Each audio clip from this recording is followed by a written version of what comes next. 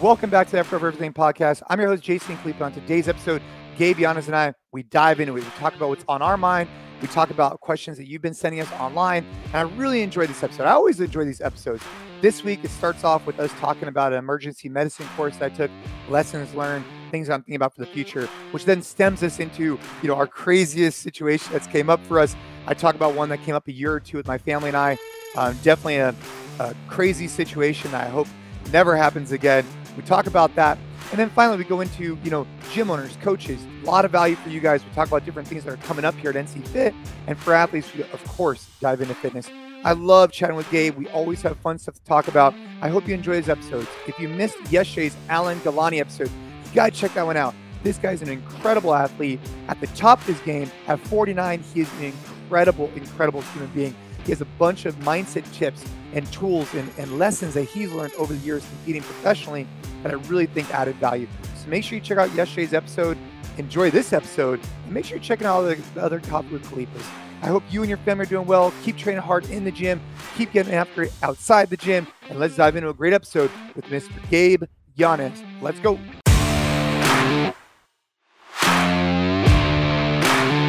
All right, brother. We are live. We are recording. I'm talking to you live from our Campbell location, and ready to rock and roll, man. How's the morning been for you so far? Or actually, it's like midday over there, dude. What time did you get up at? Like 9 o'clock or what?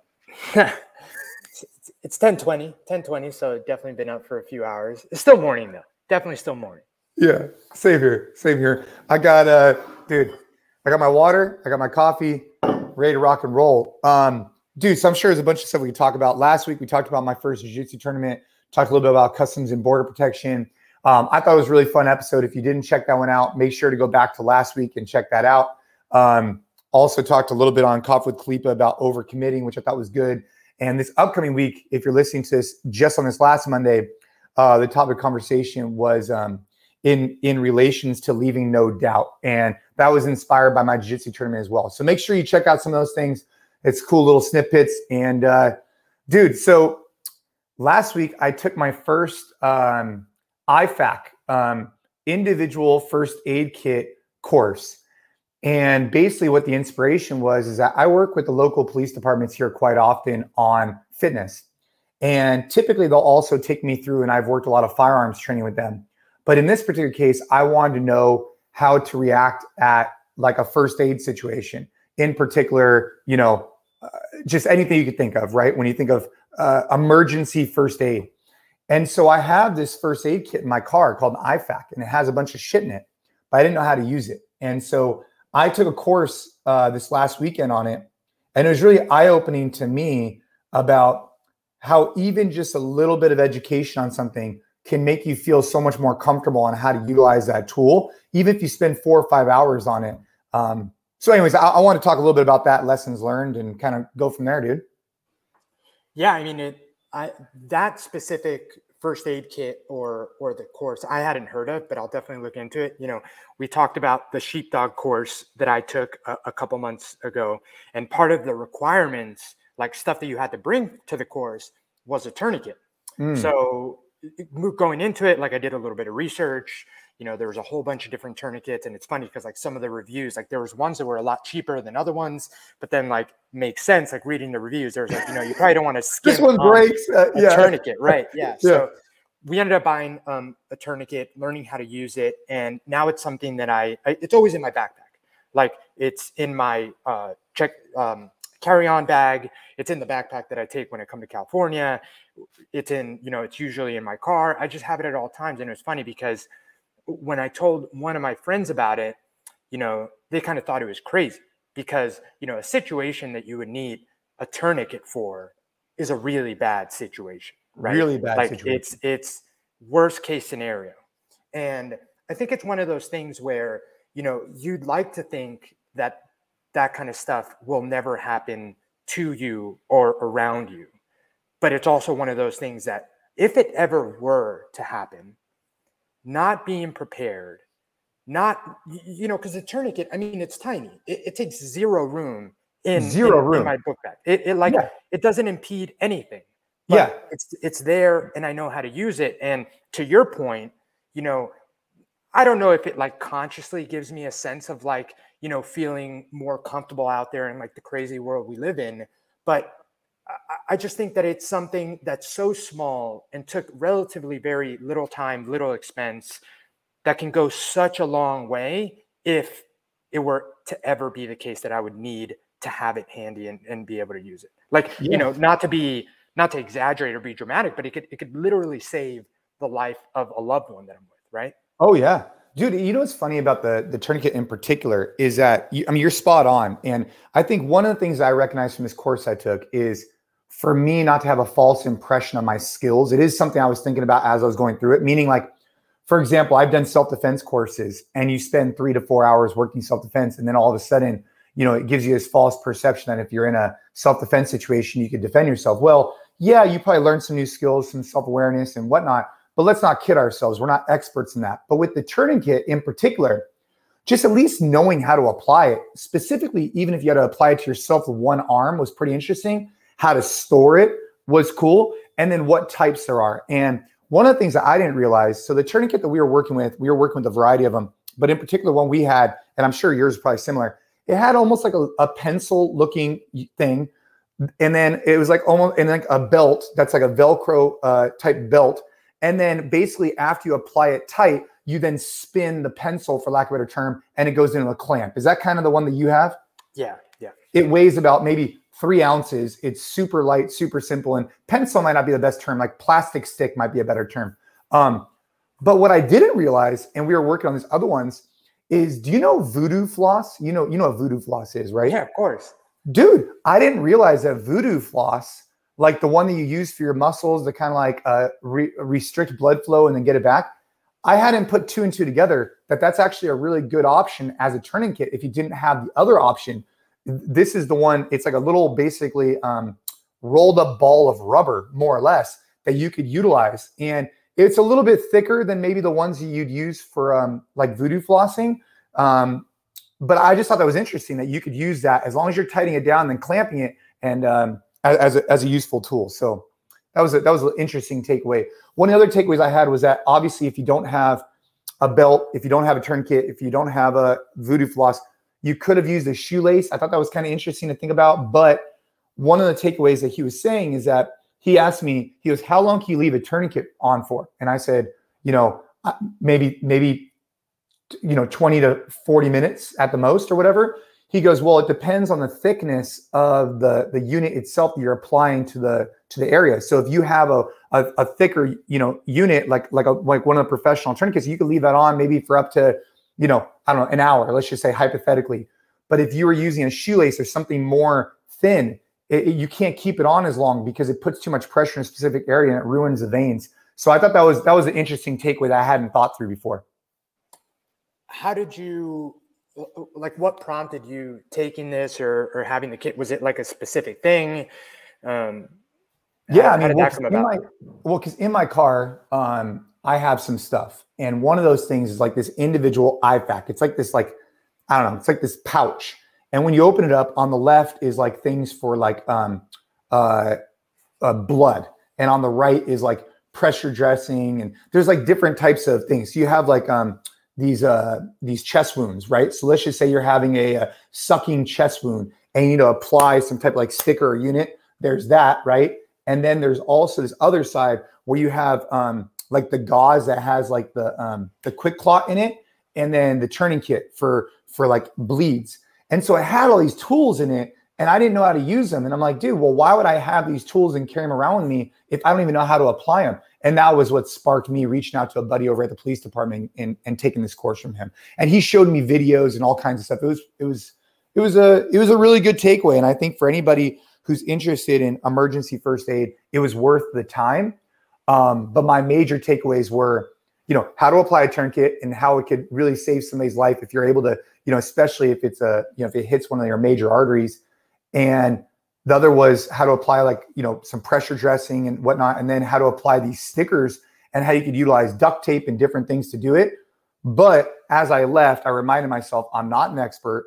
I just got some basic information. And I need to continue to learn that if I actually want to be able to apply it under stress. It's one thing to do it on a mannequin or whatever. It's another thing when shit's hitting the fan and you got to revert back to your training. I haven't had enough training to feel that confident in it. Yeah, I think that's another thing that's important to keep in mind when it comes to, a lot of these things that you'll learn once and then hopefully not have to use ever. So you're probably not revisiting it or thinking about it on a daily basis. It is important to have some sort of reminder to revisit, that information because, 10 years from now, if, hopefully you never have to pop that kid out, you don't have to think about this stuff. Like, is that knowledge that you learned that's fresh in your mind right now going to still be fresh in your mind? Probably not, but it's not like 10 years from now, it's going to be any less important. So yeah, I mean, that stuff's super important, man. Yeah, it was just another step in the direction of like constantly trying to educate myself on different skills. And I think that for people listening, it's worth exploring. And if nothing else, you could probably just look up some YouTube videos and order a tourniquet online. That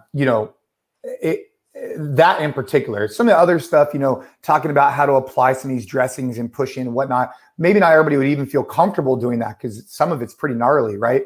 But anyways, I thought it would spark some conversation, at least for someone listening. It's worth talking about. So one of the other things that came up this week. Before we move on, I'm curious, Jay, what's like the gnarliest first aid situation you've ever been like in the vicinity of that you remember? Anything crazy in the gym or out of the gym? That I've been in the vicinity of, I've seen. So I was on Highway 5. Now this is interesting. So between Southern California and Northern California, there's a highway in the middle of California called Highway 5. And on that 5, people go relatively fast. It's straight, it's open, it's like a desert, more or less. And we were driving behind this car, and it was like an expedition that was loaded with a lot of people. And then on the back, it had like a tow hitch on it, but not a trailer, just like a hitch it was loaded too. And I remember we had passed by it earlier or something. I looked at it, it was like, wow, that car's really riding, like in my terms, like, oh, that car's riding dirty, because it was pretty low. And so sure enough, somehow this car passed us, and it was probably going maybe 75 miles an hour, fully loaded expedition with a unit on the back of it. And I was just thinking to myself, in my head, I'm like, wow, that's a lot of weight to be going this fast. And sure enough, we're right behind it, and this car's tire blows out, and this car flips multiple times right in front of us. And it ends up on the side of the road. So immediately I pull over, we call 911, of course, and I get out. At the time in my car, I had a little bit of basic first aid kit. I didn't have this first aid, but I had basic first aid. I don't think I had an AED in my car at the time, but I just had basic first aid. And I just wanted to get out and go see if we could help. And that was pretty traumatic. There was I want to say there was 8 people in the vehicle. And by the act of, whoever they pray, no one was extremely injured, but this car flipped with I'm talking, there was 5 or 6 kids not seat belted in, just in the back seat and whatnot. And there was a little bit of blood. It was a little bit dramatic, but overall, everybody was okay. That was probably the most scary. We've had other things happen in the gym, of course, that were probably worse, but that was the most scary because it was so boom, right at the moment. We got out of the car. We're running up to it. It was me, my father-in-law, and Ashley. And we were shook for a while, man. It was traumatic. Dude, that was ours. That's crazy. That's nowhere near what I was expecting when I asked that question. That's crazy, dude. Because how long ago was that? That was probably maybe a year ago. But the hardest part the hardest part was that it was also it was COVID time. It was just weird, man. Because it was COVID, and at that point, people were kind of, maybe it was a year and a half. People were pretty worried about COVID. We ran out. We're like, dude, if we're gonna get COVID over this, fuck it, we got to go. And so we ran up there and we just did our, tried to help. But I could only imagine how extreme situations can get. If you read Tim Kennedy's book and some of this other stuff, this was a fraction of that, because you hear the kids screaming out of they were scared, right? And none of them were actually severely injured, but they were just really scared. When the ambulance and police and everything showed up, they were shocked that no one had seriously gotten injured, because there were so many people packed into a car that really shouldn't have been, and no one was seatbelted in.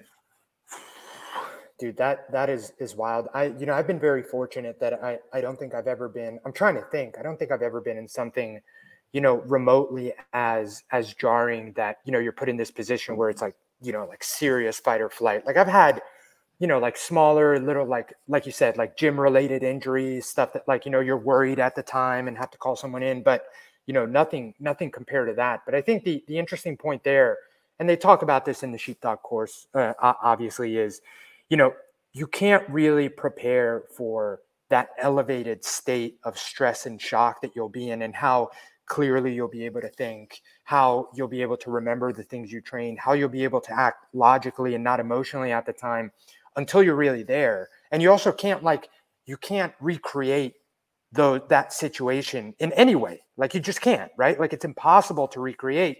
So the best thing you can do is repetition, and just make sure that that whatever it is that you're trying to learn to be able to apply. And this even applies to, competing, for example, like we talked about your BJJ tournament last time. Like being on the competition floor is something that you can't simulate in practice.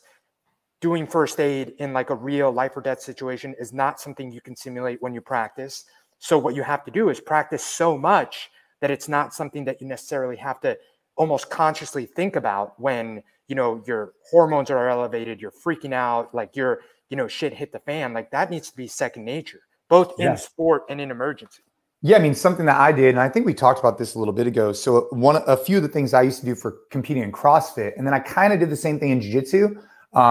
One of the things I did was I would religiously, like this is like very common for me.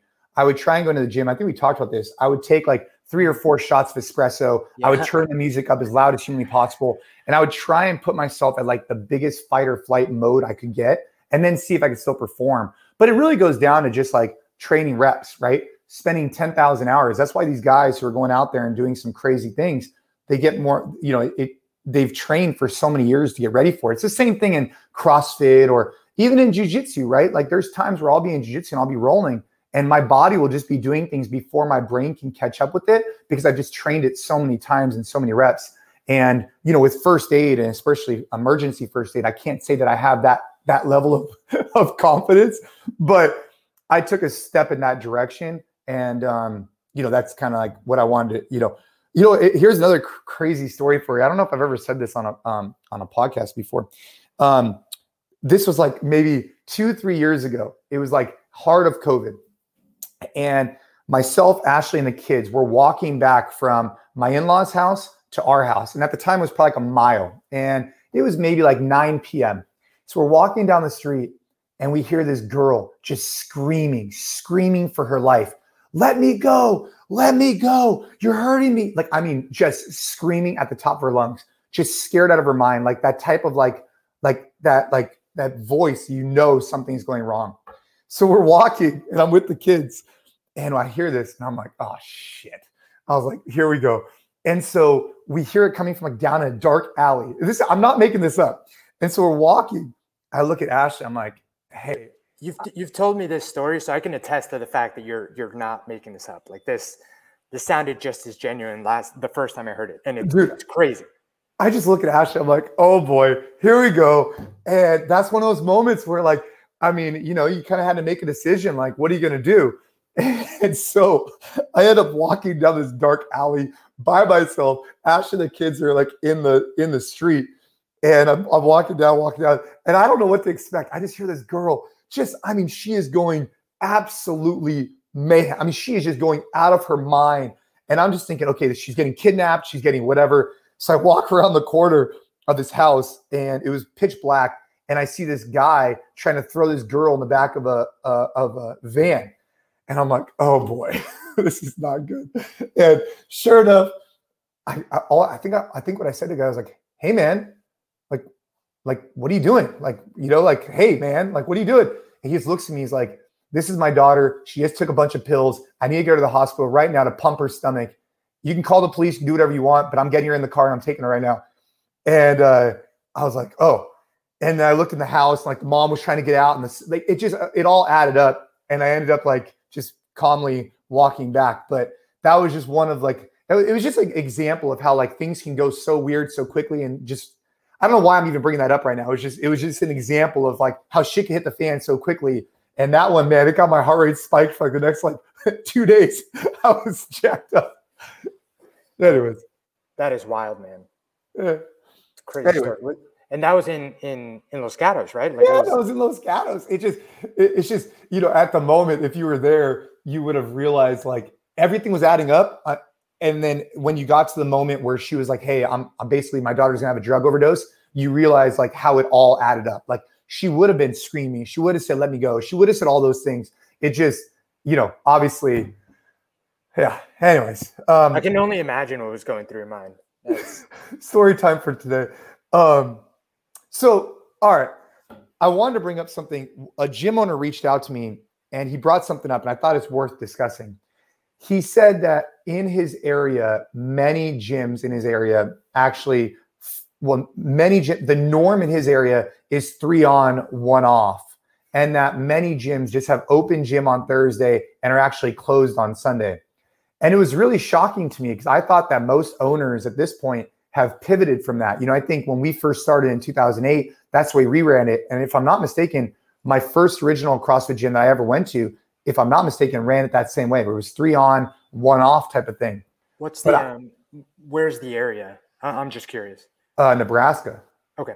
So, you know, I think from a Sunday perspective, I can understand if it was like a religious, you know, situation where everybody's at church, et cetera.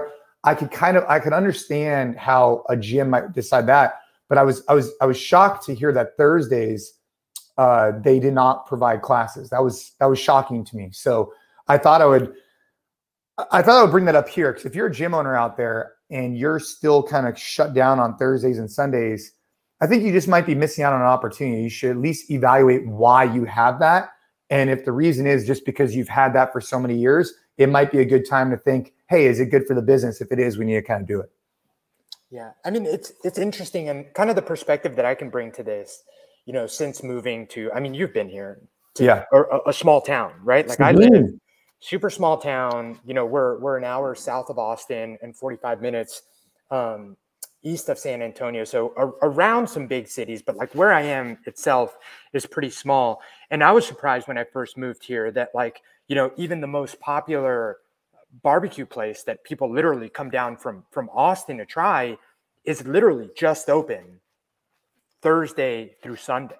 Like they're not open Monday, Tuesday, Wednesday. And I think that sometimes, you know, when you're from big cities, you know, prior to this, lived in New York, lived in California, you're so accustomed to, like, things are just open all the time. Right. Like, it's just the way it is. Like, don't you want my business? Like, why wouldn't you be open on Monday, Tuesday, Wednesday, whatever it is? Right. So I do think that, you know, sometimes we don't realize that there are still places where that's just the norm. But I agree with you. I think that doesn't mean that, you know, gym owners can't, you know, look to where they are and see if there's an opportunity by offering classes on those days. But it was surprising to me when we first moved here, how many places are closed, not only during the week, but I mean, on Sunday, nothing's open. There's very few things that are open on Sunday. Dude, I mean, yeah, look, and every culture is going to be different. I just think that as a gym owner, I was surprised to hear they're going to be open on Thursdays, but have it as an open gym when, you know, I just think that every owner needs to look at their business from a variety of different angles. Like when we look at our gyms, we're saying, hey, where is there areas of opportunity? And we're constantly looking for ways to add more classes, add more, you know, et cetera, because with more classes, give more opportunity to get more members in the door. And if it doesn't make sense and you don't have the demand for it, of course, don't have a class because you don't want to, you know, waste your money. But I guess my thing is like, if you're just doing it because that was what you started that way 5, 6, 10 years ago, it might be a good time to have a reflection and just see, hey, is it the right time to add another class, add that 5 a.m., add open gym on Sundays, maybe as a first step, and then depending on the demand, then add classes. And, you know, look, if Sundays are just a hard stop for you, I get it. Sundays around here at our gyms, they're not extremely busy, but definitely in the mornings, they're busy. They're not the most busy day. Saturday's more busy. But I mean, if your members are coming in 3 days a week on average, and one of those 3 days for them is a Sunday, and you're not providing it to them, that's a little bit of a bummer. So just think it through and just ask yourself, hey, is this a good time to do a reflection? Maybe put out a member survey, see what members are talking about, and maybe add it just on a temporary basis, right? Hey, for the next 30 to 60 days, we're going to switch it up from an open gym model on Thursdays to having classes at these particular times. Based on the demand, we'll see if we go back to open gym or if we keep it the way it is. That's a good next step because it gives you an out if things didn't work out. I was going to ask you, like, what would be some good recommendations for someone that's thinking about adding classes to add it? But I think you answered it. You know, you hit the nail on the head with, you know, communicate that it's going to be temporary, try it out. I think a survey before the fact is a great tool to just ask your members, right? Like, would you like us to have classes on Thursday? Yeah. Let me ask you another question, though, that, you know, applies kind of to the gym owner, but also the athlete.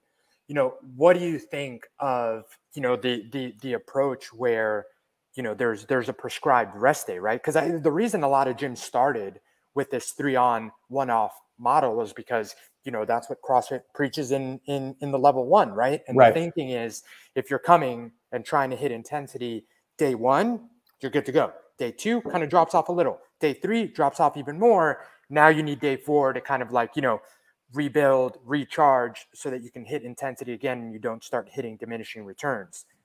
Is that still valid? And why does that break down for the gym owner specifically? I think from like a modern era CrossFit gym, or even for that matter, just a modern era boutique training center, I think you cannot schedule rest days. I think that's a fact. Like, you cannot tell your members that, hey, Wednesdays are rest days, Thursdays are rest days, Sundays are rest days. I don't think you could do that. I think that the demographic has grown big enough now that they want to have choices. And traditionally, most people, most of the time, are not coming in on that schedule anyways. So I think the idea of having scheduled rest days as a gym as a whole, I don't think works. I think as an individual, if you want to say, hey, I'm going to go in Monday, Tuesday, take Wednesday off, I'm going to hit Thursday, Friday, take Saturday off, etc., that's your individual choice. I think it can make sense for sure. Like, Sundays are probably my least training volume day, just by the way that my schedule works out, where for the most part, I do self-defense Sundays with the kids. So it takes a little while for me to train them. I'm getting in movement because I'm training them, but I'm not really hitting it that hard on Sundays generally. But I think that as a gym owner, this idea of like having a scheduled rest day just doesn't align with the business needs. The business needs should be, hey, we're going to provide premium classes every day. We're going to provide solutions for people. And then over time, if you see your classes aren't having demand, of course, make adjustments. But that's where I'd start. Yeah. You know, I think that as an industry, sometimes we shy away from looking at the F45s and Orange Theories of the world because, you know, we see them as kind of lesser, right? Like, we're doing this thing that we kind of put on a pedestal, whatever that is. You call it CrossFit, you call it functional fitness. And a lot of these chains that are super successful, you know, we almost see as like, well, you know, it's gone corporate or whatever you want to call it. But I think that, you know, one thing to look at them is that they're successful for a reason, right? And I think, you know, it's something to note that you'll never go to an Orange Theory or an F45 and they're going to be like, oh, today's a rest day, or, oh, today's, you know, just open gym. Like, they're running classes all the time and they're going to welcome you and give you a killer workout any day of the week. And I think there's something to be said about that. Yeah, I agree with you. And I think that as an industry, and I think that CrossFit HQ, you know, I do think that there's going to be some changes that are coming down the pipeline. I don't know for sure, but I think with Don as a new CEO, I do think that they're going to have some changes coming down the pipeline in terms of data. I'd like to see data coming out from HQ about what the average affiliate generates in revenue and how to help them create a sustainable business model where they're generating $30, $40, $50, $100,000 a month in revenue. You know, obviously depending on where they live and all, there's so many factors in that, but it would be nice to see the data come out and to find the ones that are generating the higher revenue and to look at what they're doing and to see how other affiliates can model off that.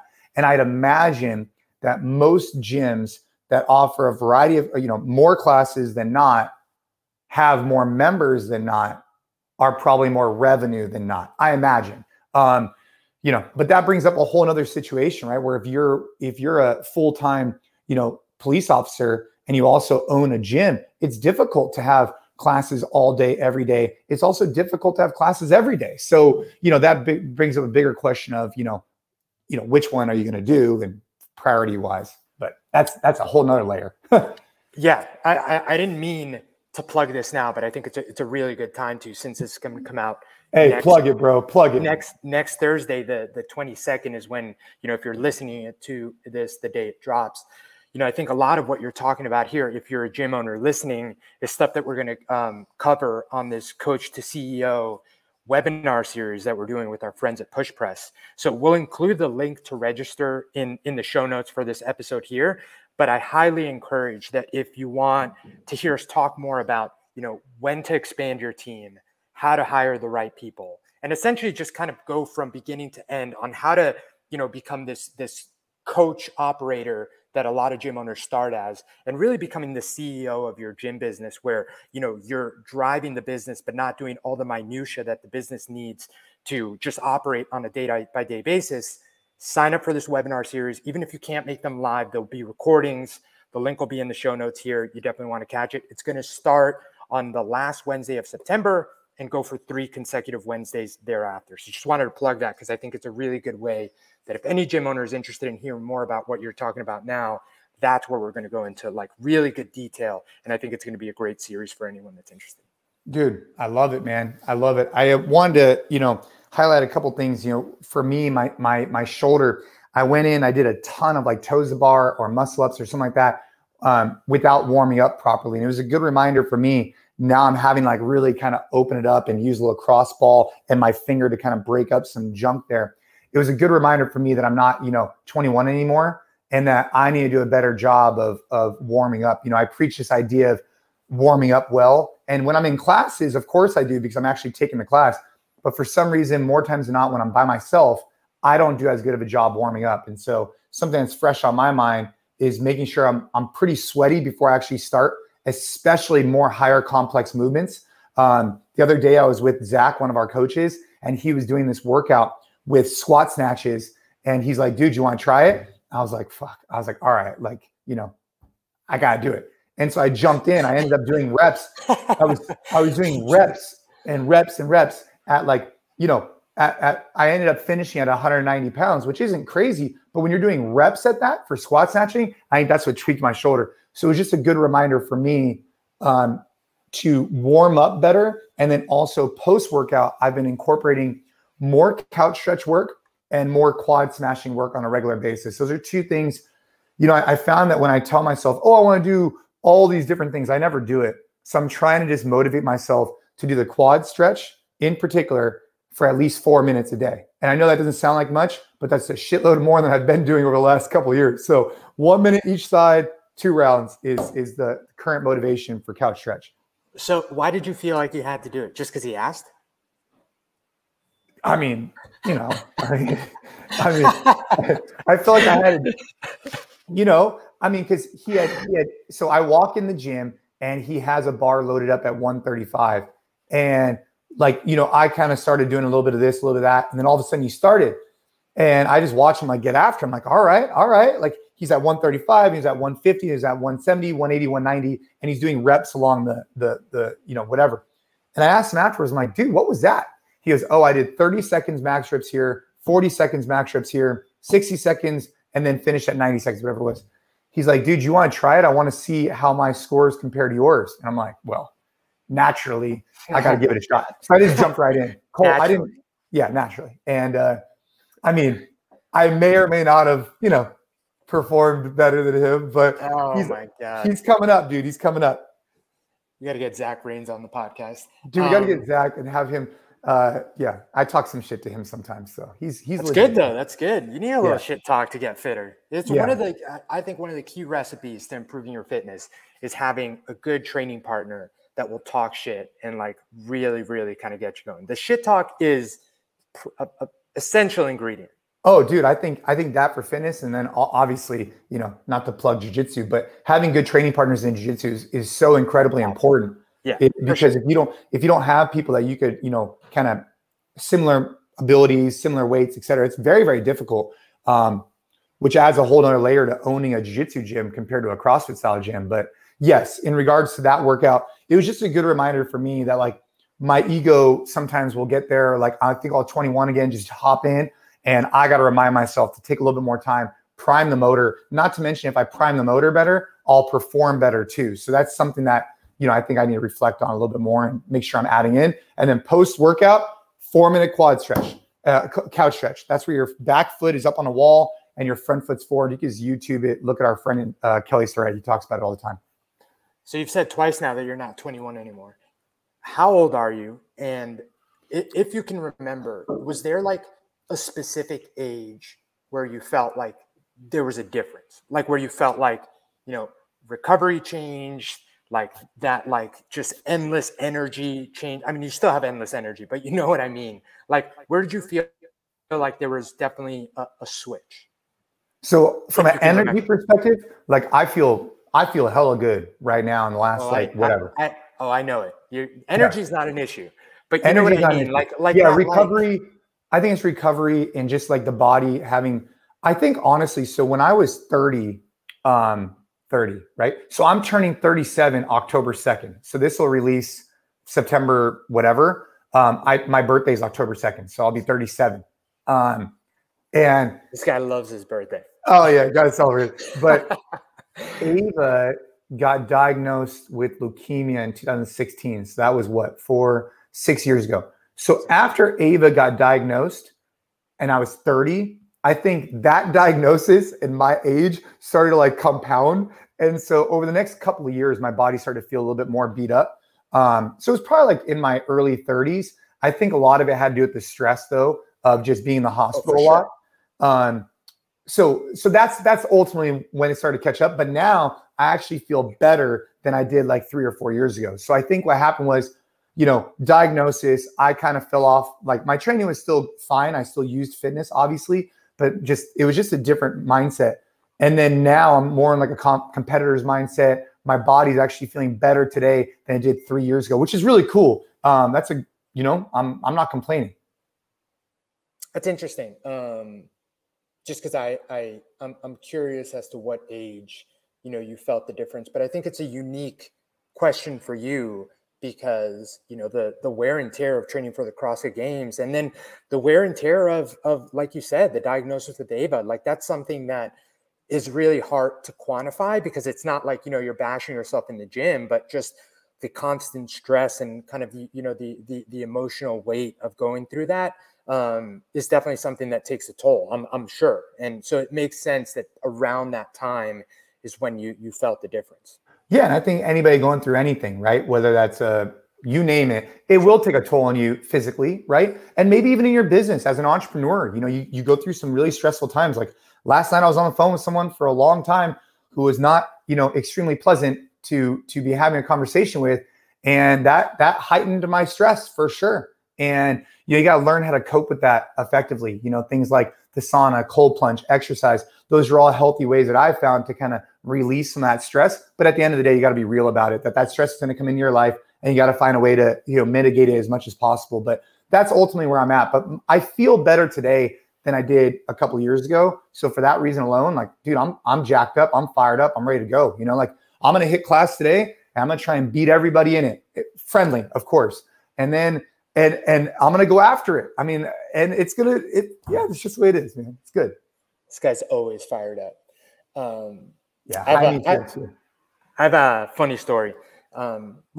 Interesting story because you were just talking about, like being 21 again and kind of getting after it and competing with Zach. So I went back to New York this past weekend, really quick trip. We flew in on Saturday, flew back Monday night, which was a nightmare, by the way, but that's a different story. Our really good friends from the gym were having their wedding. But Sunday morning, so Sunday, the day of the wedding, a bunch of us got together, went back to the gym where, we're all friends from and got after it. And it was funny because going into it, Dennis, who is the owner of the gym and, was our coach when we were all training, was the one that was going to come up with the workout. And we were thinking, like most of us aren't training anywhere near how we used to train before. I haven't done a CrossFit workout in months. So we're thinking we're going to do like a team workout, like maybe push some sleds, do some double unders, have fun a little bit.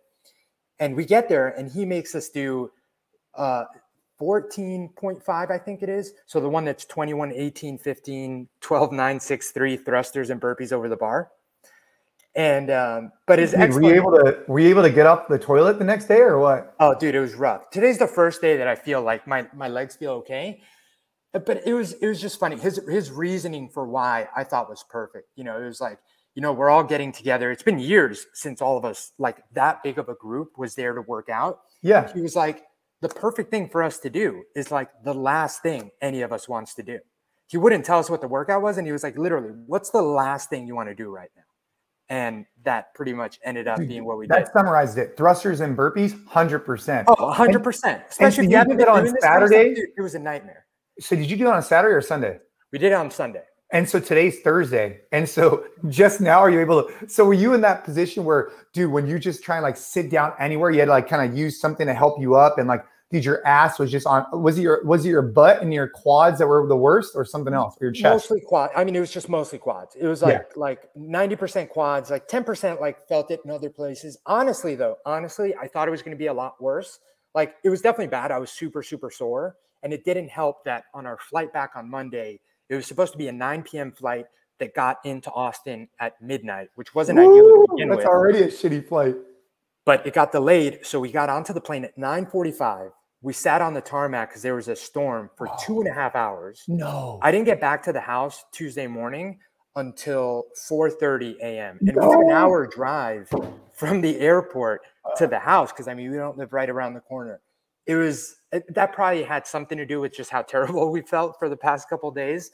And Ariel's like 7 months pregnant. Yeah. Oh, dude, it was gnarly. But the funny part is, all that being said, it was a lot of fun. And it was just a great like throwback to how times were when we all used to throw down. It was, a bunch of us that got together, didn't have kids back then, obviously, and now had kids. And like the kids were running around the gym. And we all did that workout.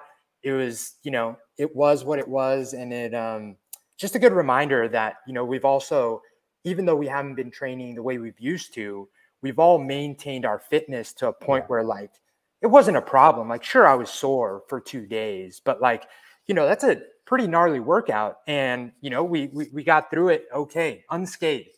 Yeah, it just goes to show how you could, like that compounding interest we talk about. Mm-hmm. For so many years, you've been putting in, money into the fitness bank that, you could even not expose yourself to those similar movements for a while and come back to it and still be able to perform pretty well. And I'm seeing that right now on lifts and things like that I've been working on the last couple of weeks. But dude, that's awesome, man. I'm glad you got to go out there and do that. That's a shitty flight back, man. That sucks. Oh, it's so rough. I'm heading out your way next week. So I'll be on, actually this week. So when this releases, ADCC just got finished. I'm going to ADCC in Vegas to go watch Mason Fowler, who we've been training, a lot. He's going to go compete, and I hope he takes home the W, and I feel like he's prepared for it. And then next week, dude, when this releases, actually, I'll be in Austin with you. So maybe we got to record something in person if it works out. Yeah, no, I'd love that. In person, always better. Oh, dude, we should probably do something with Tim Kennedy because we're going to be with him, huh? No brainer. Fuck, dude. Brilliant. Oh, brother. All right. I'll tell you in a little bit. We don't have to talk about this later. All right. Well, hey, guys. So if you're a gym owner out there, make sure to check out the Coach to CEO webinar series that we're doing. I think that's going to be a lot of value add. Also, here with me is actually Jaime. Jaime's been with us for many, many years. I'll actually show you if you're watching this on film. I'm actually at our Campbell office. That's Jaime right there. Jaime is going to be recording vlog style content with us every week. And so he's just kind of giving a glimpse into some of the things that I'm working on personally and kind of a sneak peek. So make sure to check out on my Instagram and also on YouTube. We're going to start putting out a lot more content, and hopefully it'll be a bunch of value add types things. So make sure to check out YouTube and Instagram for the vlog, and then make sure to check out the podcast show notes for the Coach to CEO. And if you're just an athlete, or not just an athlete, if you're an athlete out there, if you're a coach out there, keep crushing in the gym. And if you're an entrepreneur and we can help you out in any way, hit me up on social. Gabe, always love chatting with you, man. We went off on a few tangents today, but that's when it keeps it fun. It's a fun episode. It's a good one. Good stories. Good stories. All right, guys, keep crushing in the gym. Crush outside the gym. Talk to you guys soon.